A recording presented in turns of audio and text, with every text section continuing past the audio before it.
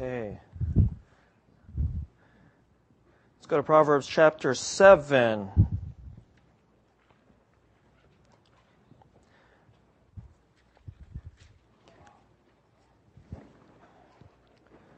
Last week I spoke a message that was probably very highly relevant to married couples, and I hope that those of you who are single found it relevant as well.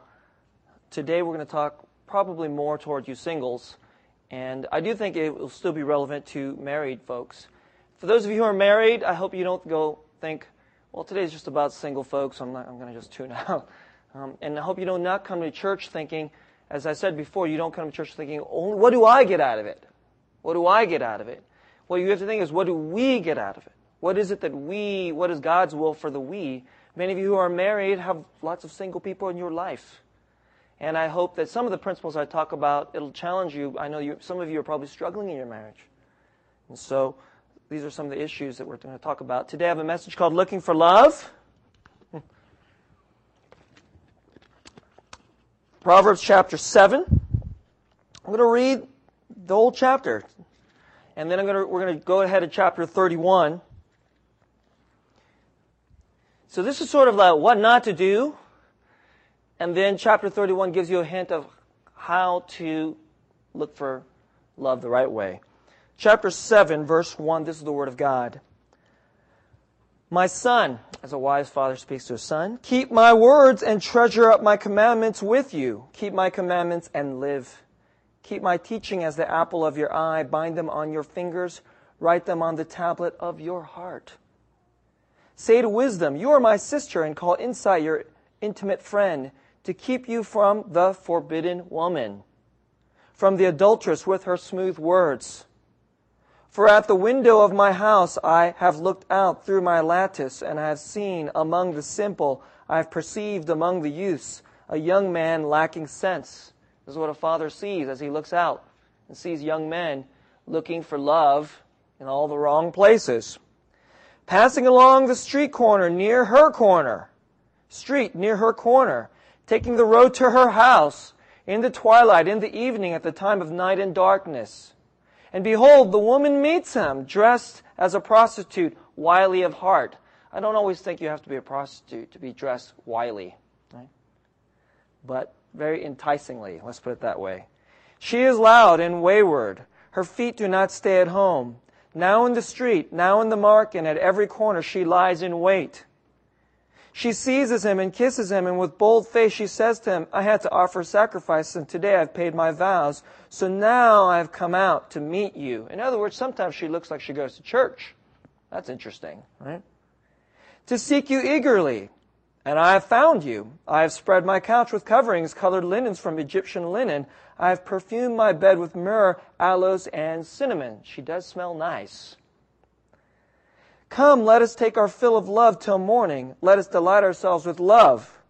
For my husband is not at home. He has gone on a long journey. He took a bag of money with him. At full moon he will come home. Let me say it a little bit more modern way. I don't have a husband. That's in the future. So why don't you spend the night? That's the more modern way of putting it. Verse 21, with much seductive speech she persuades him. With her smooth talk she compels him. All at once he follows her as an ox goes to the slaughter. That's rather dramatic. Or as a stag is caught fast till an arrow pierces its liver. As a bird rushes into a snare, he does not know that it will cost him his life. It's like a trap. It's not like a trap. It is a trap. And now, O sons, listen to me and be attentive to the words of my mouth. Let not your heart turn aside to her ways. Do not stray into her paths, for many a victim has she laid low, and all her slain are a mighty throng. Her house is the way to Sheol, to death, going down to the chambers of death. Let's go to chapter 31. That's all scary and dark, okay? Chapter 31. The whole chapter is beautiful. It's really, not the whole chapter, but much of the chapter is about what a great wife looks like, what a great wife is like. Let's just go to verse 10. An excellent wife who can find? She is more precious than jewels. The heart of her husband trusts in her, and he will have no lack of gain. She does him good and not harm all the days of her life. Just jump ahead to verse 26. I love this part. Verse 26, the description of a wise wife. I think this is a good description of my wife, actually. She opens her mouth with wisdom, and the teaching of kindness is on her tongue. She looks well to the ways of her household and does not eat the bread of idleness. Her children rise up and call her blessed, her husband also, and he praises her. Yes, I do like to praise my wife. Right? Many women have done excellently, but you surpass them all. Charm is deceitful and beauty is vain, but a woman who fears the Lord is to be praised.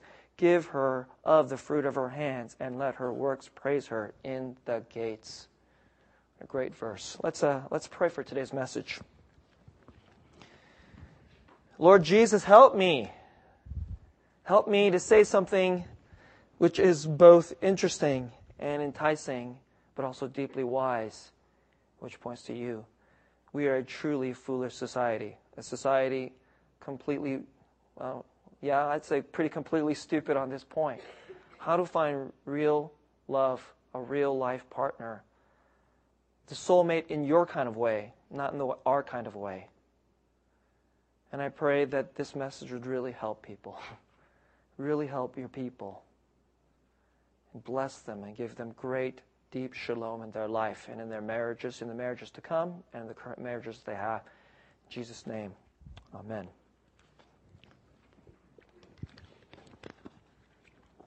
I'm going to start with a story.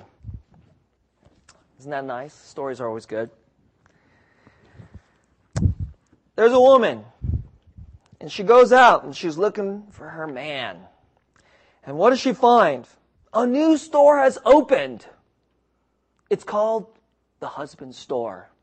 Wouldn't that be nice, ladies? Wouldn't that be nice? Instead of having to go looking around at every idiot after another, instead you could go to the husband store. Because our society likes to go to stores. That's what we like to shop for everything. There's a sign at the entrance. Here's what it says. You may visit the husband's store only once. There are 6 floors, and the value of the products increase on each successive floor. Isn't that cool? So when you're going up, you know the product's getting better. Okay. The shopper can choose any item from a particular floor, or go up to shop at the next floor. That's nice, isn't it? But, there's a very important but. She cannot go back down except to exit the building. Okay. Get how the store works? So, this woman goes into the store, and on the first floor, the sign of the door, this is what it says. This is the first floor. Men who have good jobs. You know how you go to the mall, or you go into the department store and they tell you what's in the section. This one, men who have good jobs. That's nice, she thinks. I want more than that. So she continues upward. Second floor. This is what it says. Men who have good jobs and love kids. Whoa, now we've raised the ante. Okay, all right, we've raised the ante. Wow, she's intrigued. So she continues to the third floor. And now here's what the sign says. Men who have good jobs, love kids, and are extremely handsome. Wow, she thinks. But she feels compelled to keep going. Fourth floor. She goes up. Men who have good jobs, love kids, are extremely handsome. I mean, that's a lot right there, right? And, get this one, help equally with the housework. Now we know we're getting to fairy tale land, right? Okay. It can't get better than this, she says. But then a voice inside her asks, can it? Can it get better? So she goes up and reads the next sign. This is the 5th floor. I mean, we're getting really high standards here now. We're well past the Mercedes-Benz, all right? The 5th floor. Men who have good jobs, love kids, are extremely handsome, help equally with the housework, and have a great sense of humor. Now, having found what she's looking for, she's so tempted to stay. But something just propels her forward. She's got to get to that top floor. So she goes up. And here's what it says on the 6th floor. You are visitor 42,215,602 to this floor. There are no men on this floor. This floor only exists to prove that women are impossible to please. Thank you for shopping at the husband's store. Here's the way to the exit. Now, this is the author of this book. She goes, to avoid gender bias, the store's owner opened a wives' store across the street. Same rules. The first floor, wives who love sex. Whoa. Second floor, wives who love sex and are kind. Pretty good. I guess there are women who love sex, but they're not very kind, okay? The third floor, wives who love sex, are kind, and they like sports. Wow, that's a really small number, right? The 4th, 5th, and 6th floors have never been visited. Okay. For those of you who are interested in that's the beginning of a book called Marry Him, The Case for Settling for Mr. Good Enough by Lori Gottlieb. Terrific book. She's not a Christian. I think she's actually secular Jewish. And she wrote this book because she's, I think, in her 40s now, and she's gone through all these men, and she has a baby, and she's going, how the heck do you do this? And she realized she's totally stupid about how to do this. And many of you people are probably quite like her, men and women. Just want to help. Now, that's a funny way to start. I think a lot of you can relate to that intro. It gives you a little peek as to our hearts. Why are you laughing so much? You're laughing so much because you all get it. You get the joke, right? And you all get it because you all seek the husband or the wife in the way this is talking about. So, 3 parts to my message today. Part 1. Ooh, let me get my better version of my printed notes, okay? Part 1, I'm going to call What is Wrong with Our Approach? Okay? What's wrong? Why is it so hard? What's wrong with our pursuit of love? Part 2, the Proverbs presentation. Give me a little blitz through some of the ways that the Proverbs presents it. And then part 3, I'm going to call What Real Love is Like. Okay? What real love is like. Number 1, what's wrong with our pursuit of love? Let me give you some insights out of one of the wisest pastors in our country right now, a guy named Timothy Keller. He, with his wife, wrote this great little book called The Meaning of Marriage, Facing the Complexities of Commitment with the Wisdom of God.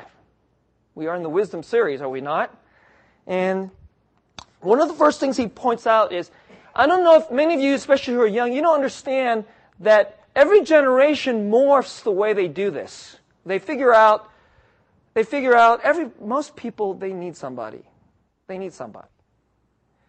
Almost every single society, not just every single society, doesn't understand the way you do this is marriage. And in previous generations, prior to the Enlightenment, prior to all the scientific revolution, all that, the society was very Christian in the way it looked at marriage. Catholics tended to look at marriage primarily more like a sacrament that point to the reality of God. Protestants tend to look at marriage as a way to as a deep contribution to the common good. And both of them looked at marriage as, within this way, the next generation flourishes. a really big question. Our society is breaking marriage. I won't get into that subject. We are breaking marriage in a very deep way.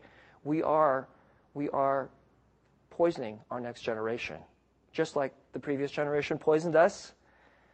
So it really goes back to the boomers. The boomers poison the Xers, and the Xers are poisoning the millennials, and the millennials get to probably poison the next generation.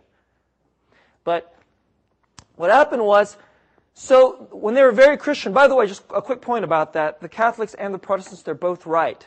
They should just learn from each other because the Bible teaches all of it. It is sacramental look at the reality of God and a deep point of common good, and of course they're both right about children. But during that period, it was a very duty-oriented society. So here's the way Keller puts it. Older cultures taught their members to find their meaning in duty. Our society hates duty. By embracing their assigned social roles and carrying them out faithfully. So what that meant was the meaning of life came to be seen as the fruit. The meaning of life came to be fruit of fulfilling your duty. So, in other words, you're part of something bigger. And marriage then is to find yourself in something bigger than yourself. And as you fulfill the role of husband or wife, you'll become fulfilled within that duty. The duty is actually a means toward fulfillment. That's how the society looked at it back then. Now, after the Enlightenment, the meaning of life came to be seen as the fruit of freedom of the individual to choose. It shifted. And so, what fulfills people is what fulfills him or her personally. It's not about self-denial, but instead, we don't give up our freedom. What we have to do is we have to find someone who fulfills me. We don't get married now to fulfill our families and our societies. We get married now to fulfill myself. There isn't some responsibility to God and to our society and to other people. It's just about me. That's the way the society has shifted. And that spirit has propelled itself deeper and deeper and stronger such that almost everybody in our society, you do this, it's like the water that you drink. This is the river that you swim in. If you're a fish, the self-fulfillment, understanding of marriage and love-seeking, this is absolutely how you think and feel. Absolutely. All of us. I don't think, there's not one person who's immune to this. Okay? And here's how he puts it. Marriage used to be about the us, but now it's about the me. But ironically, the new view of marriage actually puts a crushing burden of expectation on marriage and on spouses in a way that traditional understandings never did. And it leaves us desperately trapped between unrealistic longings and fears of marriage. Now, what does he mean by that?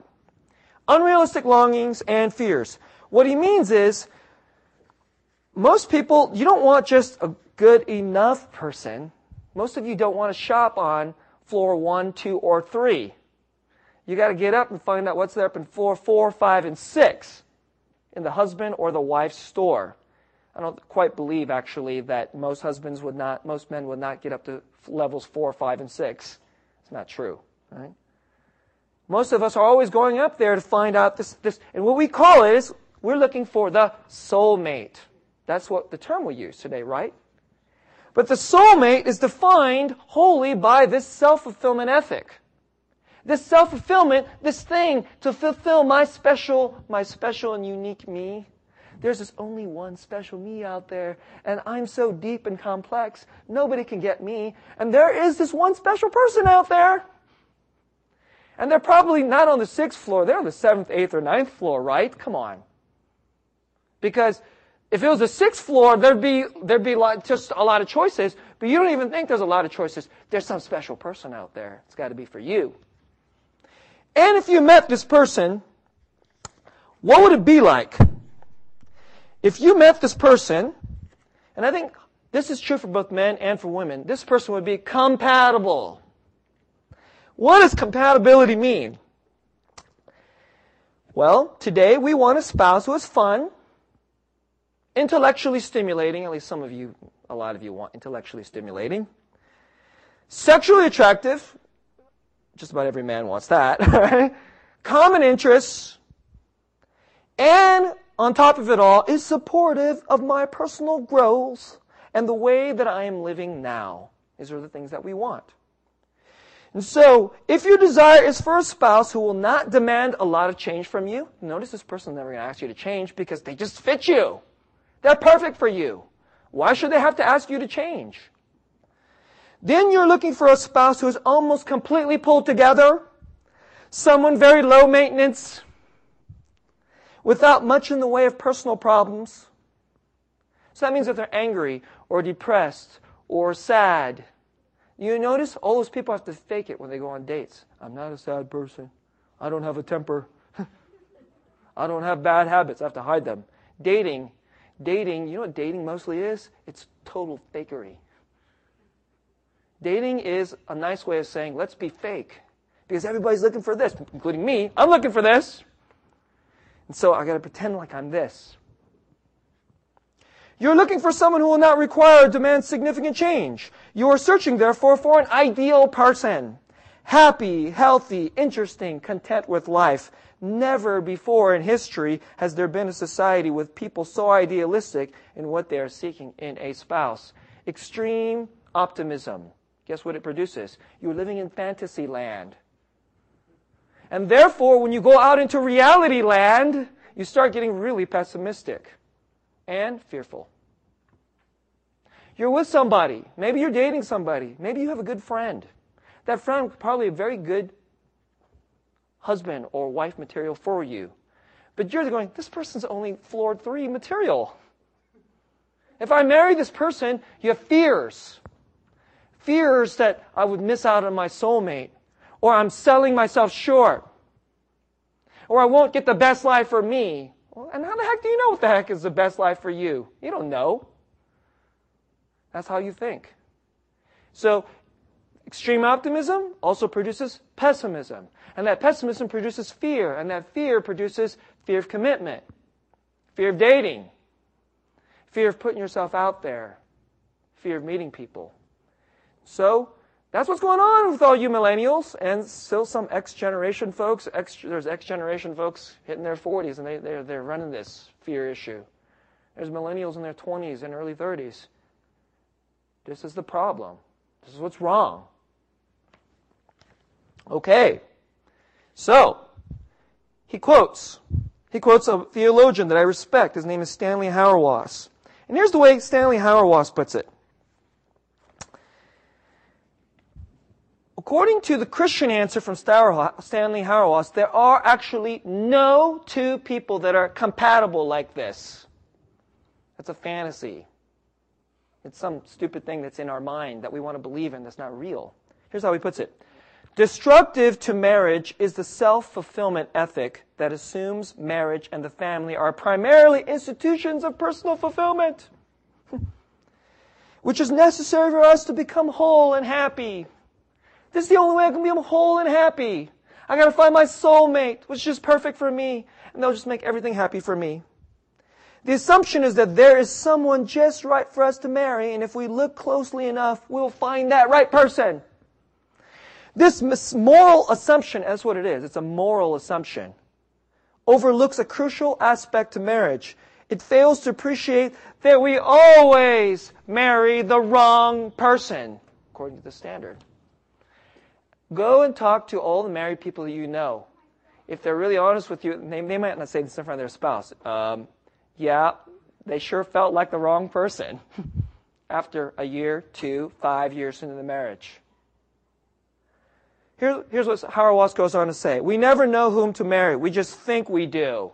You just think you do. Let me repeat that. You just think you know. You don't know, you don't know, you don't know. By the way, did I say you don't know? You don't know. Or even if we first marry the right person, just give it a while and he or she will change. So you thought you married the right person and they'll become the wrong person. For marriage, being the enormous thing that it is, means that we are not the same person after we have entered it. The primary problem is learning how to love and care for the stranger to whom you find yourself married. This is what Keller says. Hauerwas shows that the quest for a perfectly compatible soulmate is an impossibility. Marriage brings you into more intense proximity to another human being than any other relationship can. It's absolutely true. 16 years of experience. Absolutely true. Therefore, the moment you marry someone, you and your spouse begin to change in profound ways, and you can't know ahead of time what those changes will be. So you don't know, you can't know who your spouse will actually be in the future until you get there. It's get into the journey. That's how it actually works. So stop trying to figure it out. Stop trying to be God and have omnipotent, omniscient wisdom of how you do this thing. You can't. Even secular, godless Lori Gottlieb, her name literally means the love of God, but she's secular and godless. She's figuring it out. You can't do this. That's what this book is about. So, I'll post links to this on the website this week. That's what's wrong with us, okay? I just gave you a very sophisticated way of saying you are deluded by self-fulfillment. And as long as you're on this drug, you're going to be dumb. That's how it works. And many of you are married. Some of you are married. You're like, okay, I already passed this part.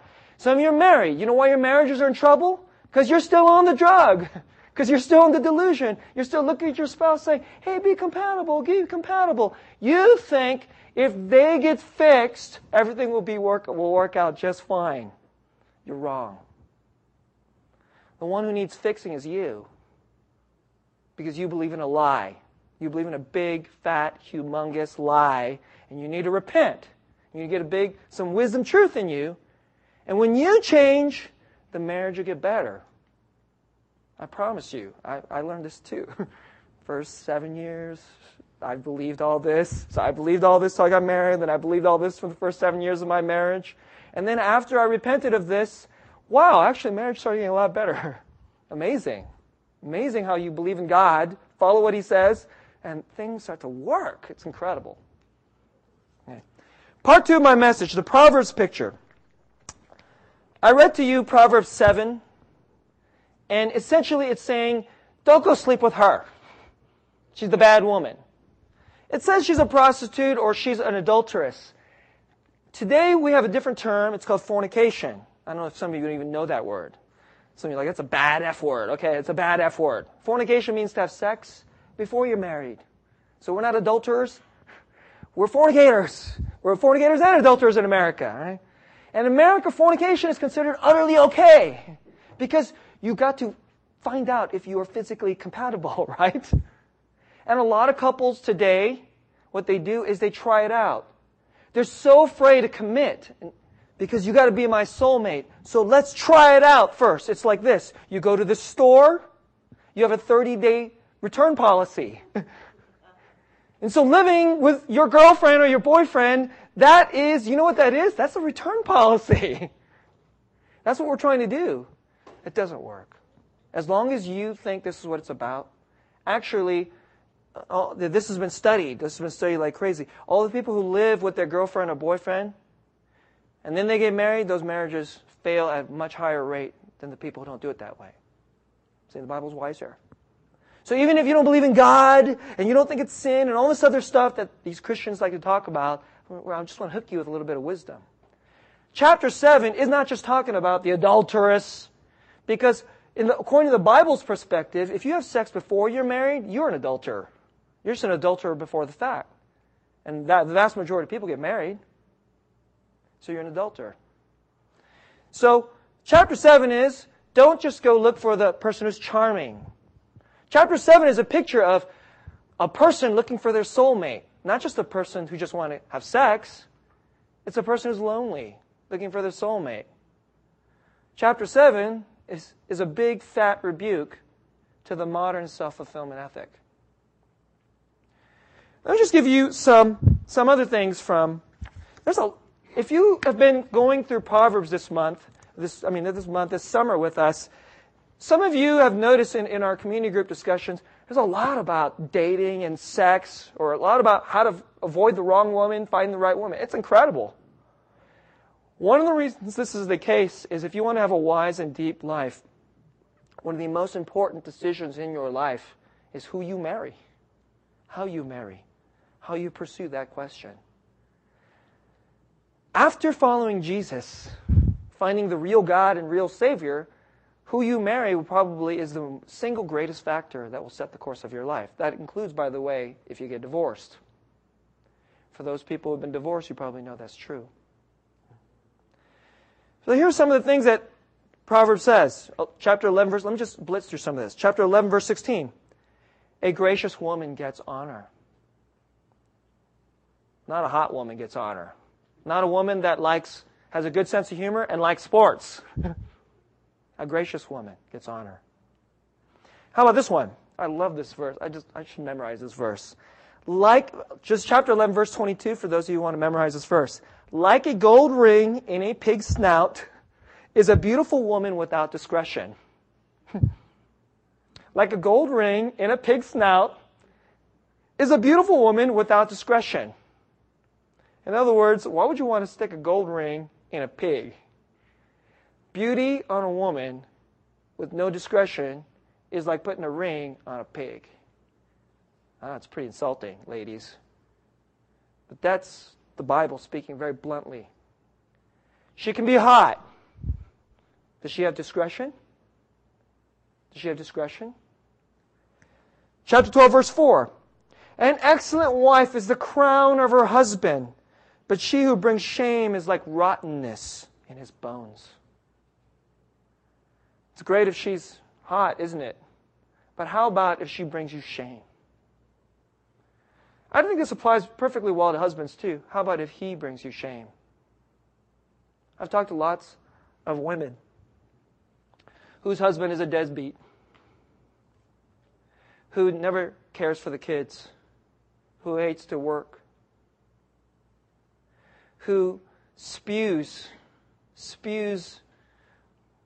disrespect and disdain on things that are honorable and beautiful and good, and of course most on God. Almost all those women find it very painful, especially after being married to him for year in and year out. Think about this. Please think about this. 14 verse 1. The wisest of women builds her house, but folly with her own hands tears it down. Women got to build a house. You know that? I'm not talking about, literally husbands, when you get married, dudes, you young guys, you have a girlfriend, and if she comes over to your house and then wants to fix up your house, let her. Let her. Wives, the house is not your house, guys. It's her house. It's her house. But you know what? She's not building a house. She's building a home. Go to a guy's house. If you go to a guy's house, you ever go to a bunch of four dudes live in the house? The house is ugly and smelly. You don't even want to go in the bathroom. And, it's like, oh gosh, you never even know what the heck is alive inside that bathroom. But you go into a couple's house where the wife is a good wife. You notice there's a feel. There's a feel.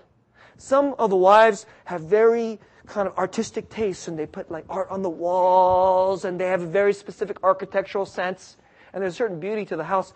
But some wives they haven't watched some of these TV shows, and they're not very good at these things. But the house works a certain way. The children know that they get to play here, and that's their place of warmth and freedom.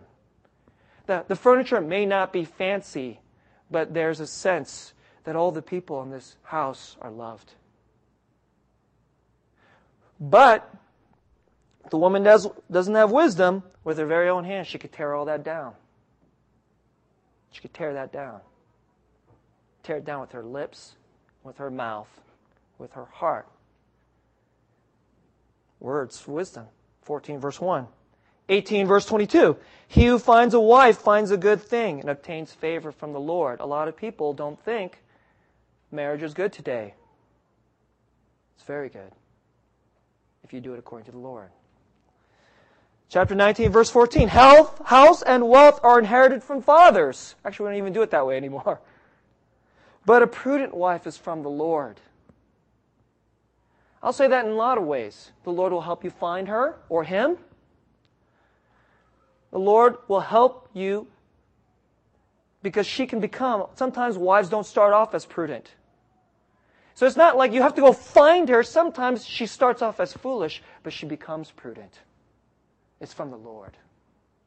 Sometimes your husband is an idiot at the beginning, but it's from the Lord that he becomes a real man. It's from the Lord. 21 verse 19. It is better to live in a desert land than with a quarrelsome and fretful woman. I think it's such an important verse. 21:9 says the same thing. It is better to live in the corner of a housetop than the house shared with a quarrelsome wife. I think the Holy Spirit thought that verse was so good, He repeats it. Exact same words, 25 verse 24.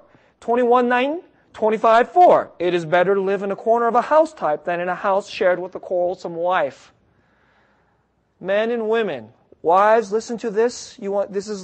I know the book is geared toward men because the men have to become heads, which I talked about last week, so they can find a wife. But this book also teaches you how to become that wife. If you want a wise man to look for you to be this kind of woman, then you need to first want to become this kind of woman. It's from the Lord. Chapter 31. I just want to say a few things. Chapter 10. I'm not there. Let me get there. Chapter 31, verse 10 through 12. An excellent wife who can find? You know what it's saying? It's not easy. It's not easy to find a good spouse. We all know that. Even if you don't have self-fulfillment, I think it's still not easy. But listen to what it says. She is far more precious than jewels. Do you really believe that? A lot of people today, I think they don't really believe that. You know how I know that? People today, they don't look for a spouse first. You know what they look for first? Their education and their career. Why do they look for their career first? Because they want money. First, if I have money, then my life will be set. But the Bible says, an excellent wife, she is more precious than jewels. All you young guys, let me say this to you. As soon as you get toward college, start looking for a really good wife. All you young ladies, start thinking, I got to get into grad school. No. I'm going to tell you the advice I'm going to give all my daughters. As long as you're on this roof, no dudes. But you go off to college. Start looking for a good man. It's more important than your major. It is way more important than your major. Start being a godly woman. I'm serious. That's what I'm going to say to my daughters. I mean, it's just a serious sad fact of life. If you go off to grad school, you go run off to all your career, and then you're going to be 32 years old, guys ain't going to be looking at you like they're going to be looking at you when you're 22. Find a winner. Look for a winner. Pray for a winner. One who is godly, who has wisdom. The heart of her husband trusts in her, and he will have no lack of gain. What an incredible thing. He will have no lack of gain. She does him good and not harm all the days of her life. And listen to how it says, verse 26. She opens her mouth, wisdom flows out of it. And there is a teaching on her tongue. It's kindness. Ladies, if you're rude to your husband, please rethink. Girls, if you're rude to the men in your life, if he reads this verse, he might start thinking, she might not be the wife I want. She looks well to the ways of her household and does not eat the bread of idleness. Her children rise up and call her blessed, her husband also, and he praises her. Many women have done excellently, but you surpass them all. Charm is deceitful and beauty is vain, but a woman who fears the Lord is to be praised. Let me praise my wife now. Let me give you a little advice. So I'm going to give you there's so much that could be said about this, but let me give you just one good piece of advice, all you singles. I got this from my pastor when I was single. It's really interesting. I used to fall asleep in his sermons all the time. This one Sunday he said this, I happened to be awake. God was gracious. And I remembered this. I was like, wow, that's actually really helpful. Here's what he said. Guys, you want to find a good wife? There's some nice women in this church. But don't look for the one who's necessarily the prettiest, or the one who you think is cool, or has got the coolest sense of humor, or strokes your ego. There are some women who love the Lord. They do things to serve Him.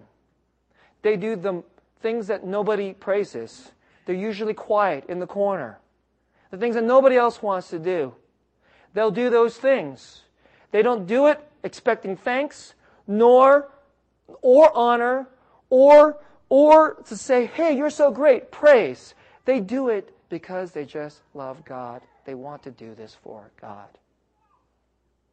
If you see that in a girl, that's wow.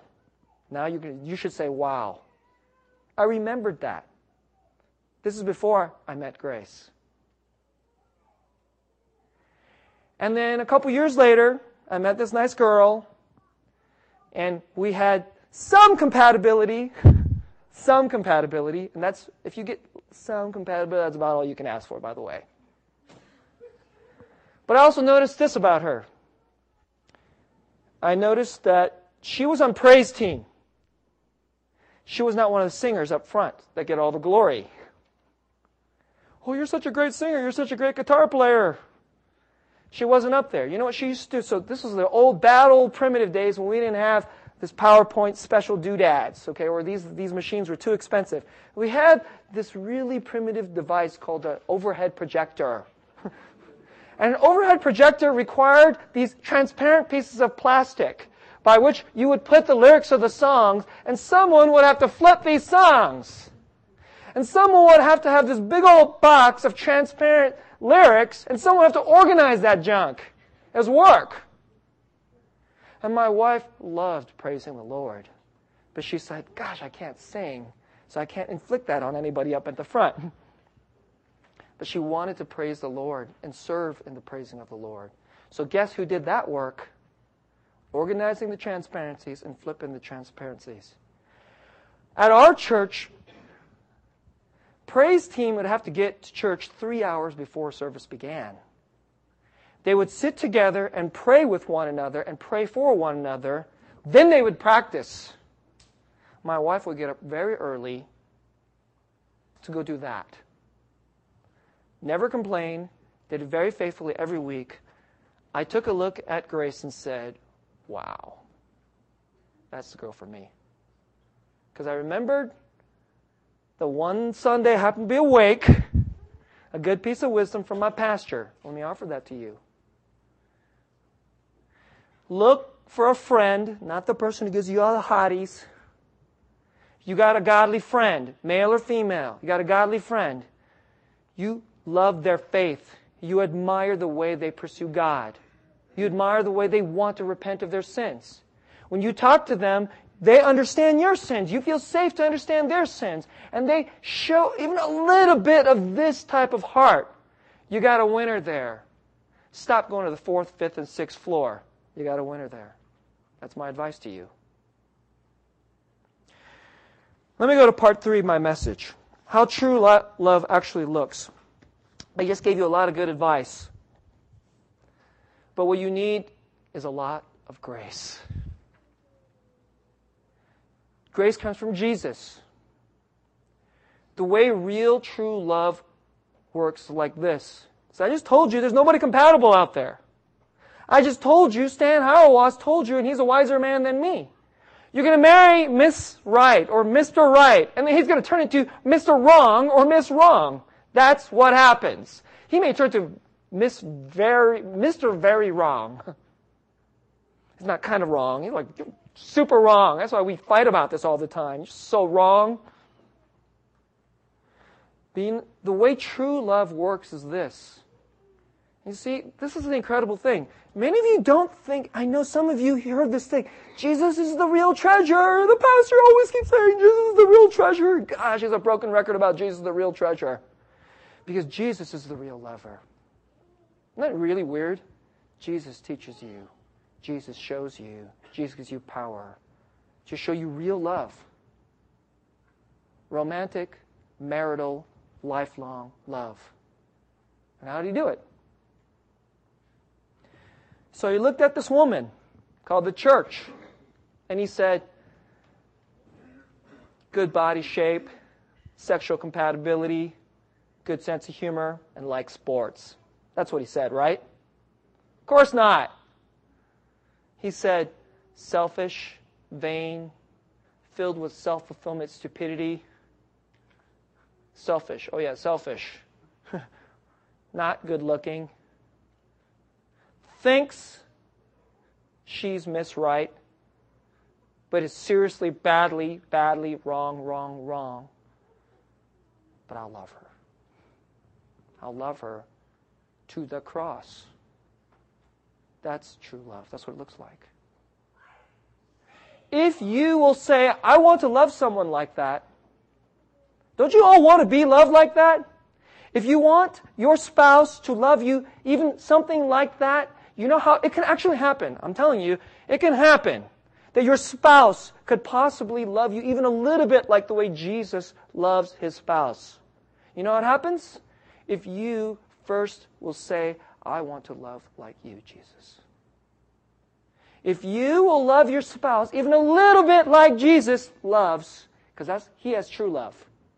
If you will love with true love, even a little bit, your spouse, it'll be so powerful, your spouse will begin to love you back with true love. That's how it works. But in order for you, so the way it works is, you change in Christ, your lover will change into something beautiful and become more and more right. But the only way you can even begin to love someone that way is a deep security and a deep love is in you. Because you're going to get married or you're going to date someone and they're going to tell you what's wrong with you. And they're going to tell you, and they're going to tell you, and they're going to tell you. Husbands and wives, the fight that you have repeatedly, you might want to take note. Wait a second. She said this to me 20 times. Maybe there's something there. You haven't listened because you don't want to hear it. Because you don't have enough deep love and security. But if you go to Christ and accept and really believe that He loves you like this, then you can actually begin to hear what your spouse, your girlfriend, your boyfriend is saying to you when they tell you what's wrong with you. And you'll begin to change and love them back the way they need. And you'll have a great life. Just to close on this with a personal note. I've been married almost 16 years. I did 7 years of the stupid way. We sat in marital counseling, and I realized for the first time I never really thought my wife was being changed by God because I got to fix her. What I've heard there was, I need to be fixed. I think that was a start. Now we've been going almost 9 years. And I'll brag on my wife. It is absolutely true what it says. She is a blessing to you.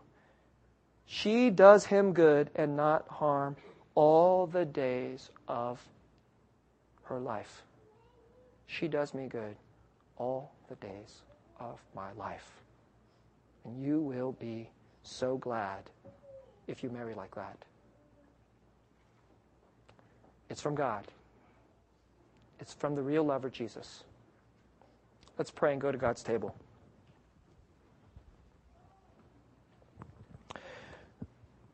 Lord, we go to your table now full of folly, and we pray now that we would eat wisdom. We go to the table full of selfishness. We pray that you would turn us, put the seed of being true lovers in our hearts. We pray that this church would abound with beautiful, beautiful marriages full of wisdom. So beautiful, so compelling, then many will figure out, what the heck do they know over there? Because it's not working in my relationship. Many, many Lori Gottliebs will come to this church and go, oh my goodness, what are your tricks?